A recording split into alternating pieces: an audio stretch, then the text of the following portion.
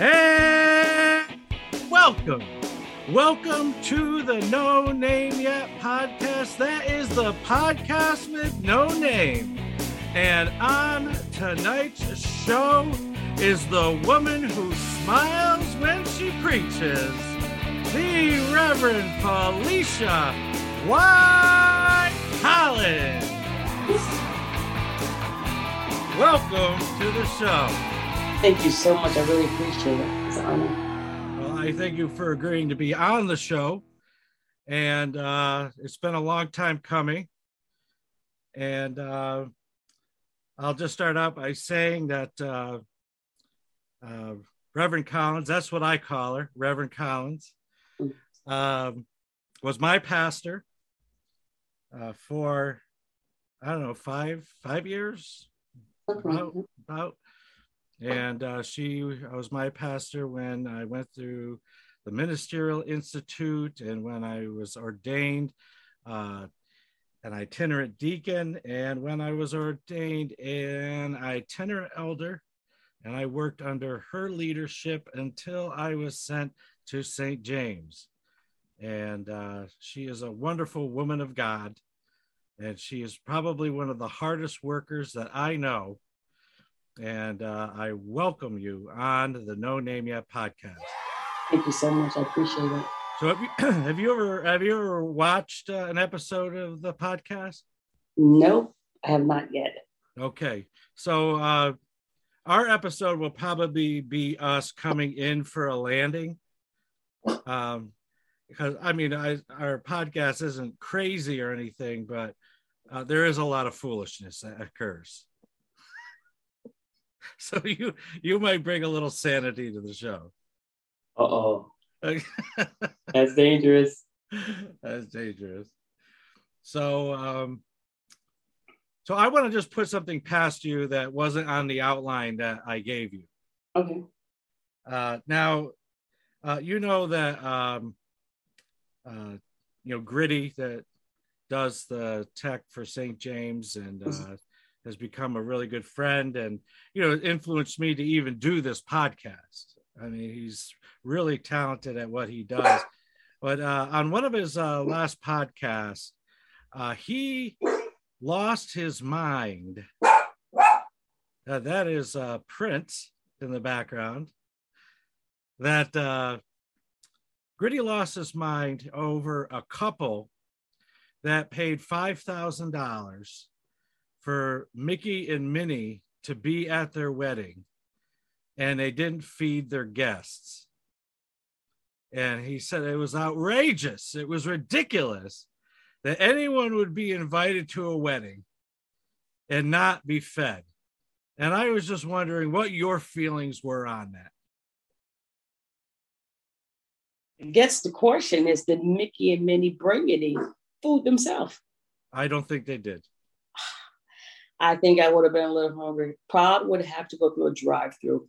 I've been in a situation where we were supposed to be fed. We're not fed. As a matter of fact, we're starving, and had to find a local drive-through, and found myself at a bar late at night trying to get something to eat. So I can definitely understand where Gritty's coming from. Okay. Yeah. All right. I thought it was a little over the top. And, the article, just real. The article went on to say that, like their whole, they love, Walt Disney, and they go there every year, and there was food trucks available to get some food. Oh, okay. Yeah. Okay. I think I probably would have to certainly gotten something off the food truck if that was an option, especially if I knew that Mickey and Minnie Mouse were going to be there. Probably would have eaten also before I got into the wedding too. Yeah. And I was thinking along the lines that this must have been an official Mickey and Minnie. Exactly. And it wasn't somebody that it wasn't somebody off of Times Square. I hope not. I definitely hope not. Not if you paid that much for them to be there. Wondering too, was it in Disney World by any chance, or did it come to wherever the event was held at? I think they came to them, but I'm not sure. Okay, that's why they didn't have a lot of money for food then.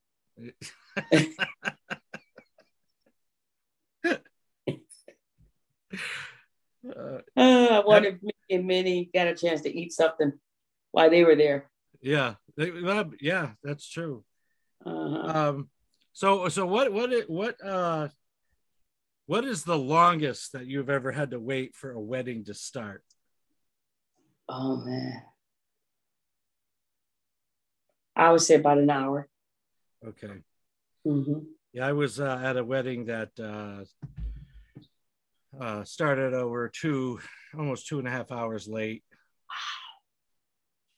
And then when we got to the banquet hall, um, the food was taking a really long time.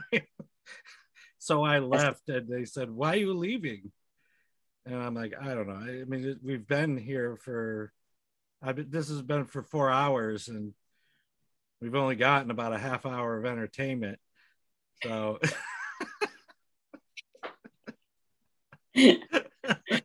Oh, so that means there are no appetizers or anything like that. no appetizers. No, Oh no. no. Mm. Wow. And I think I had a bottle. They gave out bottles of water. Ah, Yeah. not enough to hold you over. No. So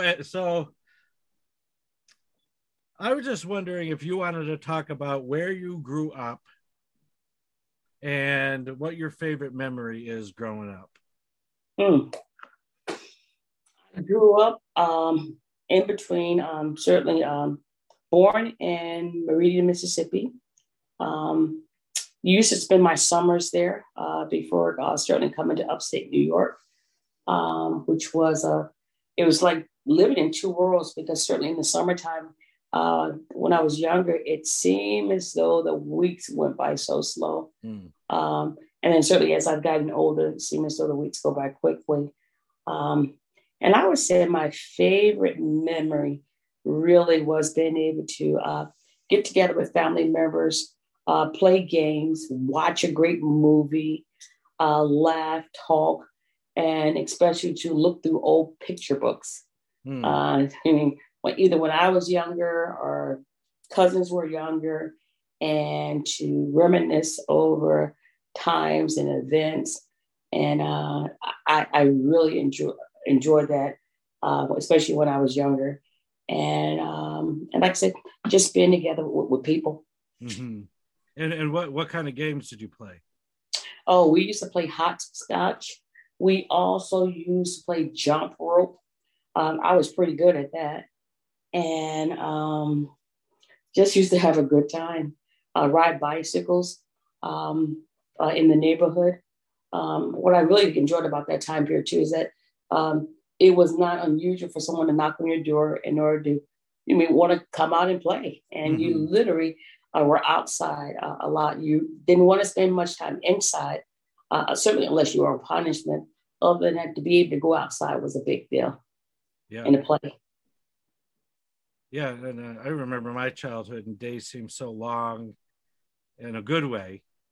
Mm-hmm. And, I grew up on a dead end.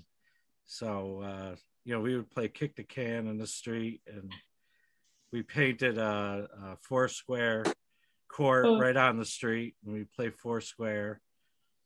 And we had the river right at the end of the street. Mm. And I wasn't supposed to go down there.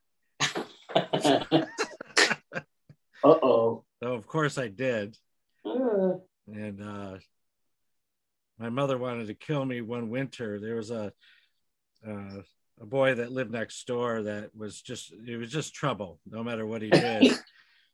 And he built a sled out of plywood and water skis. Oh, wow. And so he said, "Let's try the sled." So he went to the riverbank. Now, this isn't just like a bank that's like 6 feet. It's probably a good 40 feet down. So we got on there and we went down. And, when the river freezes, the ice pushes up the riverbank. Mm-hmm. So the skis hit the lip of the ice and the whole sled just exploded. and Eric and I went rolling onto the ice, and I think I cut my head, and so I don't know if my mother heard it or what, but by the time we climbed back up the riverbank, she was like, "Get in this hole!" I told you not to play with that boy.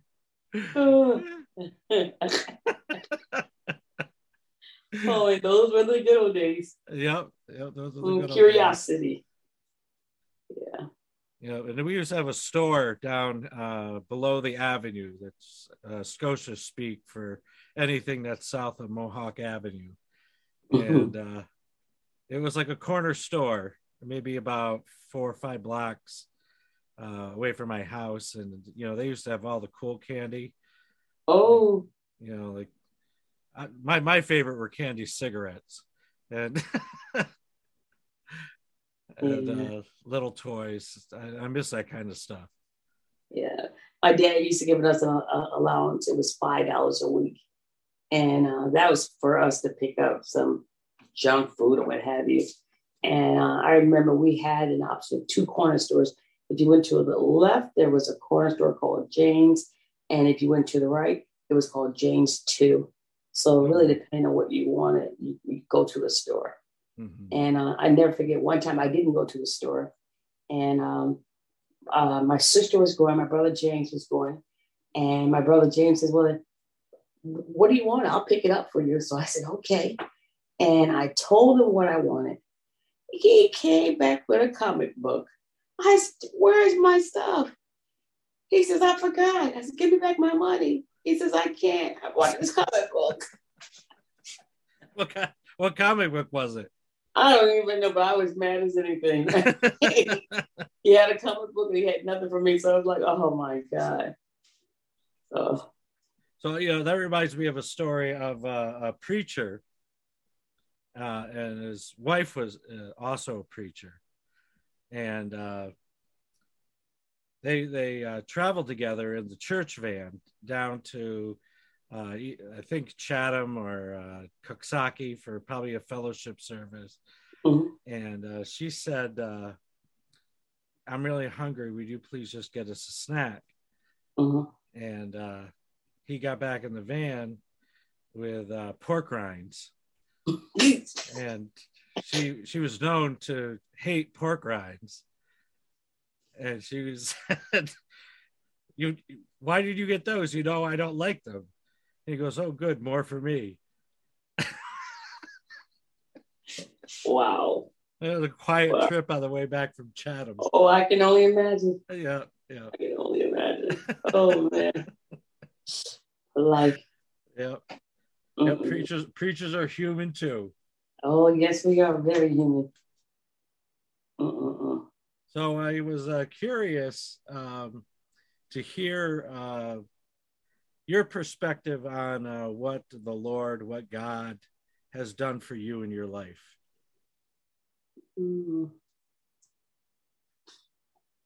I mean, there are so many things that God has done and sort of continues to do in my life. I mean, as I'm thinking present, and present meaning today and even this week. So this has been a very difficult week, a stressful week. But what God has really done for me, that even when things are difficult, He just reminds me that He is present. And when I say present on my best days, on my worst days, on my in-between days, even on the days I think that I'm going to lose it, I have to admit that God is with me. And God allows me to sometimes just sit in quietness, even silence, sometimes even darkness, sometimes just to reflect. And it's almost like He gives me an opportunity to certainly tell Him all about it and then calm down and then say, okay, now, Lord, I've told you all about it, but Lord, what do you have to say? I mean, what do you want me to do? So that's what God has done for me, allowed me to express myself, but also allowed me to make room so I can hear from Him. So that whatever I do, at the end of the day, whether I want to or not, is in line with what he would have me to do for that time or season in my life. And I don't even have to like it. Wait, what's that? I don't even have to like it. You don't even have to like it. No. Yeah. And just know, it's a season I got to go through. And also realize that even as a preacher, you're constantly growing. I mean, you're growing in your faith. You're growing in your walk because you too are challenged. And you just don't quite know where that challenge is going to come from. It can come within the church, in your home. It can come with friends, any place, anytime, any hour. And oftentimes when you least expect it. Right. And that's I think we'll jump to that. Yeah. What would you say are the challenges of being a pastor? I think one of the main challenges of being a pastor is time. It seems like you don't have enough time to not just meet the congregational needs, but also the needs of your household. I mean, if you have children, if you have a spouse, I mean, time is limited. And by the time you do get home, you're exhausted. And I think one of another challenges is literally learning how to say no. Not always yes, but no. And I would say thirdly is learning how to set boundaries. I mean, and you have to have those boundaries in order for you to have healthy relationship, and also in order for you to have a time of rest. Because otherwise, you're constantly working. You could be working 24 hours. Mm-hmm. You can have a day job, then come home, and let's say you like tonight. I have some things I have to do in preparation for tomorrow's funeral. I mean, the day hasn't ended yet. And then I have to get that done so that tomorrow morning I'm not rushing or trying to get up early enough to do it. So then I also have to be able to say, you know what, I need to get into bed by whatever time so I can get whatever number of hours of sleep that I need. So those boundaries, learning how to say no are key. Yeah, my predecessor at St. James, told me that his advice to me was to learn to be as sharp as a snake and gentle as a dove. It's true. Sure. It is hard. Well, I've learned how to say no. I would say that is an incredible learning experience. Mm-hmm. But listening to other colleagues and some of the things that other colleagues faced in their congregations, I'm blessed that St. James is relatively easy when it comes to personalities. But still, you find those challenging moments where what you're going to deliver out of your mouth isn't going to be well received.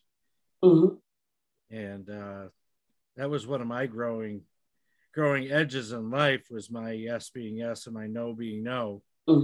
Because I got jammed up when I was afraid to give somebody bad news or unpleasant news, and I just didn't say anything, and then it just would come back to me tenfold. To bite me. And it's important to be able to say what you mean and mean what you say. Agree. I truly agree. And when you were talking earlier, you had said something that reminded me of the concept of unknowing. And I've joined an ecumenical Franciscan group, and right now we're doing a course online with Richard Rohr, and he talks a lot about the unknowing and being comfortable not knowing. And I think that's really a helpful concept when you sit and you listen, when you really think about it. Because I think a lot of my fear comes from like, how are we going to do this? I don't know how we're going to make this. And, you know, and it's finding that connection with God and being okay with not knowing. Mm-hmm. It is difficult. Sometimes it's not knowing how to approach a situation or a person, especially when, let's say you're dealing with a member or ex-member, and you're dealing with confrontation, or you're dealing with a decision that was made, and whatever reason someone's blaming you for the outcome. That's difficult. And when you find yourself even praying about it, not being upset or mad, but really hurt that the person is blaming you for something that they did, or if they are either gathering other folks to kind of gang up on you, when all you really want to do is just be pastoral. And pastoral in the sense that you're able to sit, talk, may not agree, but at least be able to talk. And then even sometimes I find myself, especially in the morning, coming downstairs, I like to sit in darkness. Never thought I would. Like to just sit in darkness. And I like to listen to the birds. So I like to crack the windows up. And somehow or another, I find my sense of peace as I'm trying to really meditate, kind of clean up the clutterness that's either going on around me, what I heard, or maybe what I went to bed with that was on my mind, so I can begin the day anew. And so that I don't get distracted, because otherwise, even as a minister, I remember recently at a conference, Reverend James C. Simmons preached that sermon, even preachers bleed. Elijah runs into a place where there is no future and there is no survival by himself. Matter of fact, beloved hearts, listen to Elijah's very words. Elijah said, "I've had enough, Lord. Take my life. I know better than my ancestors." Elijah's self-esteem is low. His self-concept is diminished. His self-worth is non-existent. In other words, Elijah is depressed. In other words, the most powerful and the most well-known prophet in the Old Testament is bleeding right in front of us. Beloved hearts, I mentioned this at this particular moment, at this particular ordination, because somehow there is a misconception that preachers do not bleed. I mentioned this at this particular moment because somehow there is a misconception that preachers do not deal with the realities of life. Somehow there is a misconception that preachers are supermen and superwomen. I mean, you're next to God, aren't you? But can I just tell somebody in the house of God on today that even preachers bleed? Can I just tell these ordinands who are about to have hands laid on them on today that even preachers bleed? Yes. I mean, when people attack us because we don't meet their unrealistic expectations, it will cause a preacher to bleed. Or when people attack us because we don't do like Reverend so-and-so did, or we don't preach like Reverend so-and-so preached, or we don't act like their childhood pastor, it will cause a preacher to bleed. Or when people hand us complex problems that the Ministerial Institute did not prepare us to handle, it will cause a preacher to bleed. Or when we are exposed to crisis after crisis, and emergency after emergency, and hospital after hospital, and hospice after hospice, and jail cell after jail cell, and problem after problem, it will cause a preacher to bleed. When we have to be the preacher and the teacher and the volunteer coordinator and the janitor and the usher and the IT expert and all the above, it will cause a preacher to bleed. When we have to figure out what we're doing and no one told us how in the world we're supposed to do it, it will cause a preacher to bleed. Matter of fact, I just wonder if I have any preachers in the house who have ever had to preach while bleeding. Do I have some preachers who have ever had to teach while bleeding? Because even preachers bleed. Yeah. Come on, son. And that has been just so true.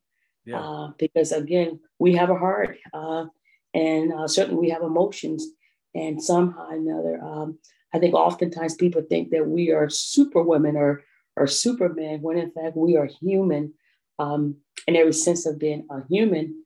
The difference is that we have been called to serve in the capacity, whether it be the pastor or the minister, and so we try our very best. And certainly with God's help to serve, and even to serve even when it's uncomfortable, because sometimes we are in some uncomfortable waters, but yet and still we are expected still to be Pastor Collins, regardless.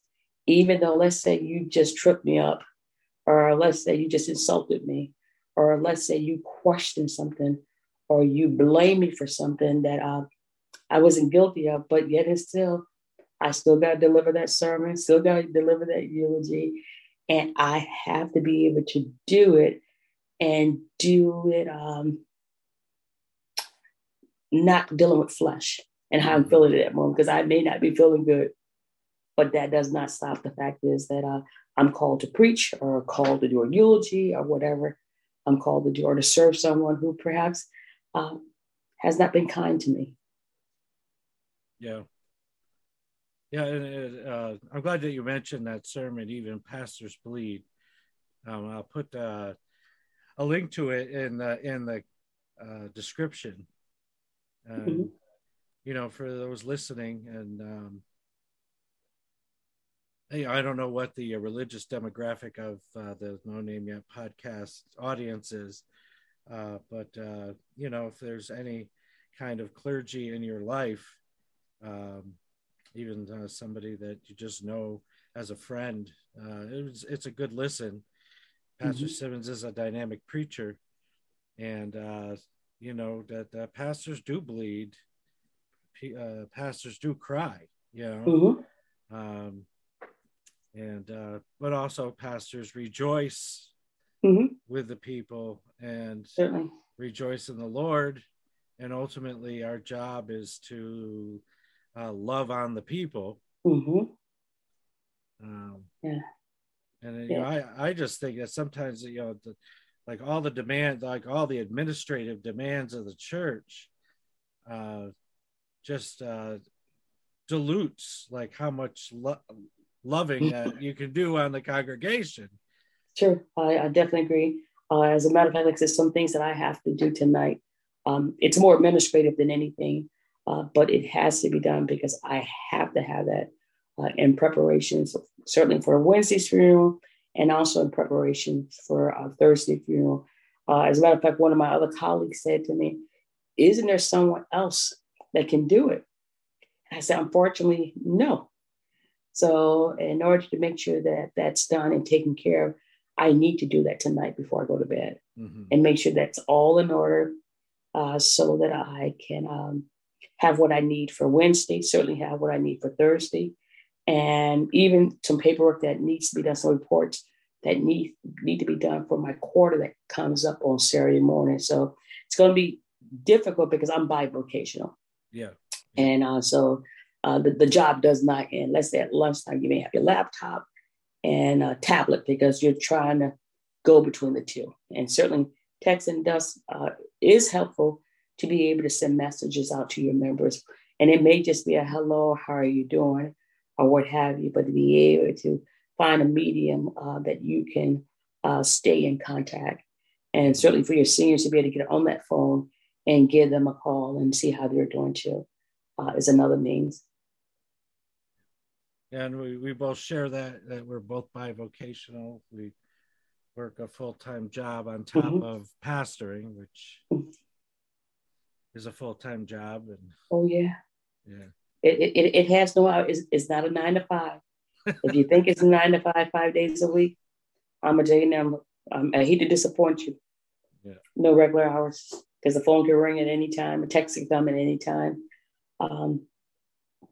And it would then change what your plans were. So on the ever-changing landscape of people who identify as religious, I was just curious what you might say to, say, somebody who really hasn't been exposed to church, or a young person. What does faith in church offer people? I think faith in church offers a hope.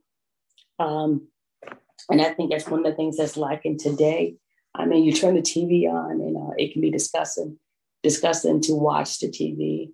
Let's say you're on the internet, and the things that are going on in the world today can oftentimes leave you discouraged. Certainly not encouraged, but discouraged and wondering what's next. And not in a positive way, but certainly in a negative way.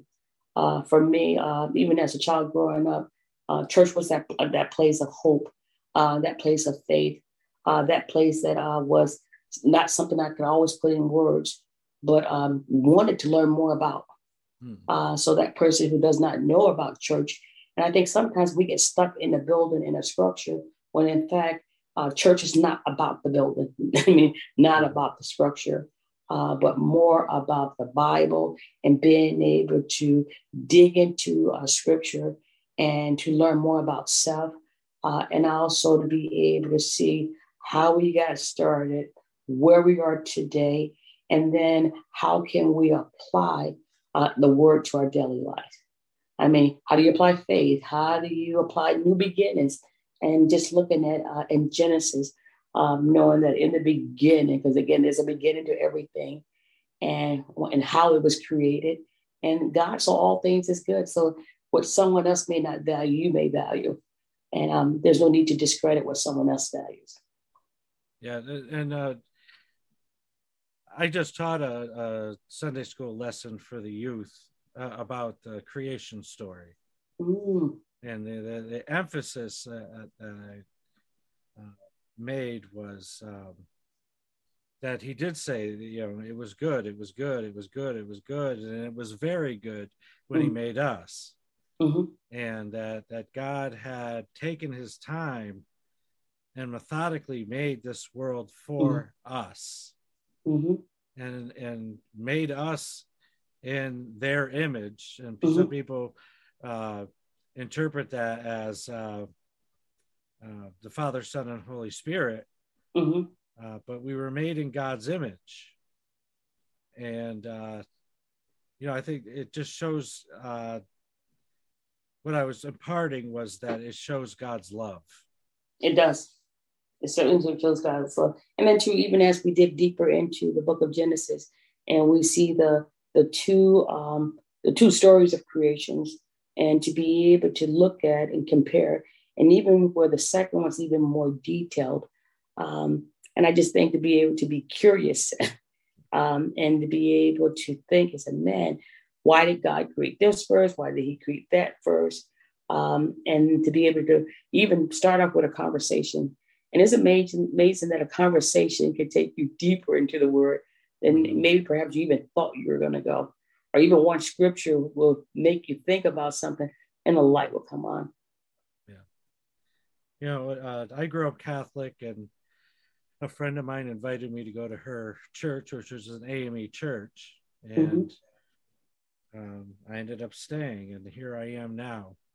And the one thing that is very meaningful to me about the AME church, the African Methodist Episcopal Church, is its focus on the gospel of liberation. And, liberation means so many things in different contexts, whether it be racial liberation, Mm-hmm. whether it be personal liberation, Mm-hmm. and liberation of the mind, Mm-hmm. liberation of the spirit, liberation of empowerment. And to view the gospel through that and to see Jesus as a liberator has helped me tackle so many shortcomings and personal, unhealthy thought about myself and my ability. Mm-hmm. And, I wish more people could hear that kind of preaching and teaching, Mm-hmm. that Jesus has removed chains. Mm-hmm. Yes. It's funny because I grew up attended Catholic schools and certainly attended Mass and certainly prayer in the morning and certainly going to religious studies classes and certainly learning more and trying to and attempting to certainly apply it to my life. And even the feeding of the poor, again, constantly being emphasized in religious studies classes growing up. And then being able to certainly see that, but also to be able to see God in it and not to get stuck. It's almost like you're stuck with a label. Somebody may like one brand or something, somebody may like another brand, but if we get so fixed on the brand, we then can't see the quality of the clothing. And I think that's oftentimes what we don't see the quality of being able to have a conversation. Mm-hmm. I mean, and to be able to have a healthy conversation where it puts you in a position where you begin to dig deep, or put someone else in and say, let's meet again today. Guess what I found? And to be able to deal with that degree of excitement that I've just discovered something that I think that I need to share with you, and vice versa. And sometimes even challenging one another, but being able to challenge one another in a very healthy manner. Yeah. And I have more of an appreciation for Catholic Mass than I ever have in my life. Mm-hmm. And the liturgy is fantastic. Mm-hmm. It just spells everything out. And I like Mass once in a while. It's a different way of worshiping. And I don't know. I don't know that I've ever been in anybody's service mm-hmm. where I didn't like the way they worshiped. Mm-hmm. Now I've been in services, and I know you have too, where I felt a certain way on how long the service was. Yeah, I certainly have been in those situations. Yeah, like, is this ever gonna end? Oh yeah. And I found something out after attending my first funeral at another church. Mm-hmm. They set all the preachers in the choir loft behind the pulpit, and it was a 3.5 hour funeral. Ooh.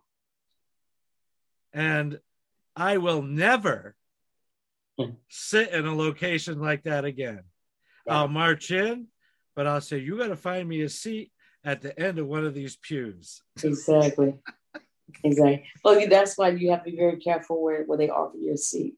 Like oftentimes when someone knows that you're clergy and you're visiting, and you stand and you say your name, oftentimes they'll invite you to a seat. I try to always turn the seat down as much as I can possibly turn it down, because oftentimes I want an opportunity to sit in the congregation to literally shift gears so that I can really not just be physically present, but to be able to hear the sermon. Mm-hmm. I find that oftentimes when they put you in the pulpit, now I'm not hearing what I would have heard had I been in a congregation. Right. And sometimes we need to be preached to. Correct. Yeah. Now that reminds me of another instance where a preacher entered a church for an afternoon service at a church where he did not like the pastor, and that pastor didn't really like him. And so the pastor of the church said, "Oh, so-and-so is here, Reverend so-and-so is here. Come on up and sit with us in the pulpit." And the Reverend said, "No, I'll stay here." And he says, "Come on up." And he said, "No, I'll stay here." "Come on up." "No, I'll stay here." "Come on up." Nothing. He just went like this and crossed his hands. And we must have sat there for a good 2.5 minutes while they stared each other down. Wow. So the pastor of the church had to give up. Wow. But it's just like, oh, there we go. Love your neighbor. Wow. That's something. Yeah. So let's see. So are you officiating tomorrow too? Yes, I am. Okay. So you are going to be doing 2 funerals. Mm-hmm. And we lift up the names of Ronnie Gary. Yes. And we lift up the name of Christine Palmer. Mm-hmm. And not to diminish Brother Gary, but Christine Palmer, I'm not sure if you're aware, Reverend Collins, but she was definitely a friend of the No Name Yet podcast. And I actually found out that she had died because she was supposed to come on the podcast that night. Oh. And I called her twice, and the second time her daughter picked up the phone and said, "Oh, Reverend Richard, you don't know, my mom died." So it was quite a shock. Yeah. And my next item of business was to call Gritty and Justin because they were coming on the podcast, and I told them to sit down. Mm-hmm. And they thought I was going to say my computer was broken or something like that. And when I told them, Gritty really reacted, and Gritty and Christine really hit it off. Mm-hmm. One time, Christine and Loyola came up to St. James, and we went out to dinner afterwards. And Gritty and Christine were like 2 peas in a pod. It was just great to see, Mm-hmm. them get along so well. So I know that the incredible how much I'm missing her already, and I know it's been rough on you too. Yeah. Miss Christine was, she was one of those persons that was just down to earth. She allowed you certainly to be the pastor, but she was that kind of person who would also invite you to her house for dinner, and she will ask you, "What would you like to eat? Mm-hmm. What's your favorite meal?" Like, I liked her meatloaf, so she would make meatloaf for me. Yeah. And if she knew what kind of dessert you like, certainly she would make that. She was just a kind person, and would really help anybody. And if she ever told you her story and some of her life experiences, and I can tell you right now, she did not look or sound like where she had been. Mm-hmm. I love to see what God had did in her life. And she would say, she would call me up and say, "I'm studying this particular scripture, but I don't understand this. And can you help me?" And I love the fact that she was always seeking to know more about scripture, more about God. And if there was something that she was struggling with, let's say we had a Bible study. The last Bible study we had, it came from the book of Romans. I believe it was Romans chapter 4. And it was about wisdom. And it's amazing how we talked about wisdom and what that meant. And she was saying, you know, how much she was really trying to certainly grow stronger, and then also to get understanding, because that chapter also talked about understanding. And she says, but you know, I'm trying. I'm not giving up, Jesus. I'm going to keep doing this. And she was just faithful. She was faithful. She was no nonsense. And she was just a great person. Yeah. So I have a clip from the last podcast that she was on. And I think that her reaction to what happens, not necessarily her words, but her face and her laughter captured her pretty well. So I'm going to play the clip and get your reaction to it. Mental health and his suffering from it, and like those conversations from the people we idolize, and getting those people coming out and be more comfortable is really what I've seen. And then being people around my age that are like talking about it, both in person and online. And it's like, it is a mix, but like, because it's like, it's always suggested that Black people go find Black therapists. That's a common thing. I say it all the time. I even talk about it with a counselor at my job, and I'm not sure how she may take it or not, but I told her straight up, like, students need to have black therapists. Outside of Hey guys, what's going on? I'm sorry, I didn't mean to interrupt you, Mo. My fault. Keep going, because I want to definitely add to that. Yeah. You know, so like even in my school. Well, hold on. Since we stopped. Yeah. He said keep going. So I listen to the brother.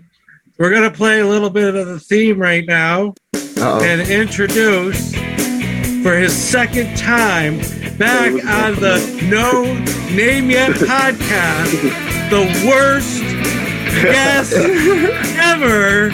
All right, what's going on, guys? Alex! What's going on? What's going on, Alex? I think this is my first time meeting you, right, brother? I am. Yeah, this is my first time meeting you. What's going on? How you doing, man? Nice to meet you guys. I'm blessed and highly favored. Who else is here? Well, so this is Christine. Hello. Miss Christine, you look familiar. You know my mom. Who are you? Wow. Miss Christine on this thing. You know Miss Christine, right? Christine, you know what I'm talking about. Drive the blue car, huh? Yeah. You drive the blue car, Christine? Yeah, she on the Beef Mom, yeah. She on the podcast, Mom. Who are you? I don't recognize it. Black people all know each other now. She just my mom's name is Natasha. She's Trinidadian. They call her Tasha. Miss Tasha. Yeah. I see you got two Trinidadian men here. You Trinidadian, bro? Yeah, I'm Trinidadian. Oh, that's fire, bro. Yeah. I like that. Yes, sir. Yeah, I want to tell Tasha I want to know where my goat meat at, where my dinner. I got you. She said, where your goat meat at? Where her goat meat at the dinner?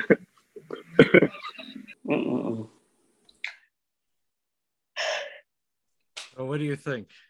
Yeah. That's her. That's her. That's Miss Christine. Yeah. That's Miss Christine. Yeah. That's her. So I've already last week's episode was the Best of Christine Part 1. So if you ever just want to see Christine, you can go to our YouTube channel and just watch her. I've been doing that myself. Okay. Yeah. And I'll be coming out with part 2, I don't know, in a week or 2. Will do. Yeah. Will do. So the No Name Yet podcast is definitely has heard a lot about Christine the last 2 weeks. And I just like to say it's probably obvious how much she was loved or is loved. Amen. Yeah. Amen. Yeah. Mm-mm-mm. And I'll be present with you on Thursday. Okay. Oh, wonderful. Yeah. Wonderful. And so is there anything else on your mind or that you'd like to share or say to the No Name Yet podcast audience? Not at this time. Again, certainly grateful for the opportunity to be able to share. It's a great honor this afternoon, and I definitely appreciate it. And certainly thank you for your love and your support over the years, because you have been a rock. And whenever I've either called you, just needed to talk about something, certainly you have been there, and I truly appreciate that. You're welcome. And I'm glad to be called on, and you've done the same for me too. Thank you. So we end the episode the same way every time, with a prayer. Okay. So let us pray. Father God, I thank you so much that Reverend Collins came on the No Name Yet podcast, and that, Lord, I ask that you continue to show her your presence to her. That, Lord, she works so hard for the kingdom, so hard for your people, so hard for the young people at the college she works, and that, Lord, that she brings a sense of joy into things when she's doing it. So, Lord, you know your daughter and you know her well. And that, Lord, I ask that the blessings continue to come. And that, Lord, I ask that you bless her children, that you protect them, and that, Lord, that you allow them to continue to thrive. So, Lord, we thank you in Jesus' name. Amen. Amen. Amen. Thank you so much. Thank you so much. You're welcome. Right. And good night. Good night. Take care. Bless you. Bye-bye.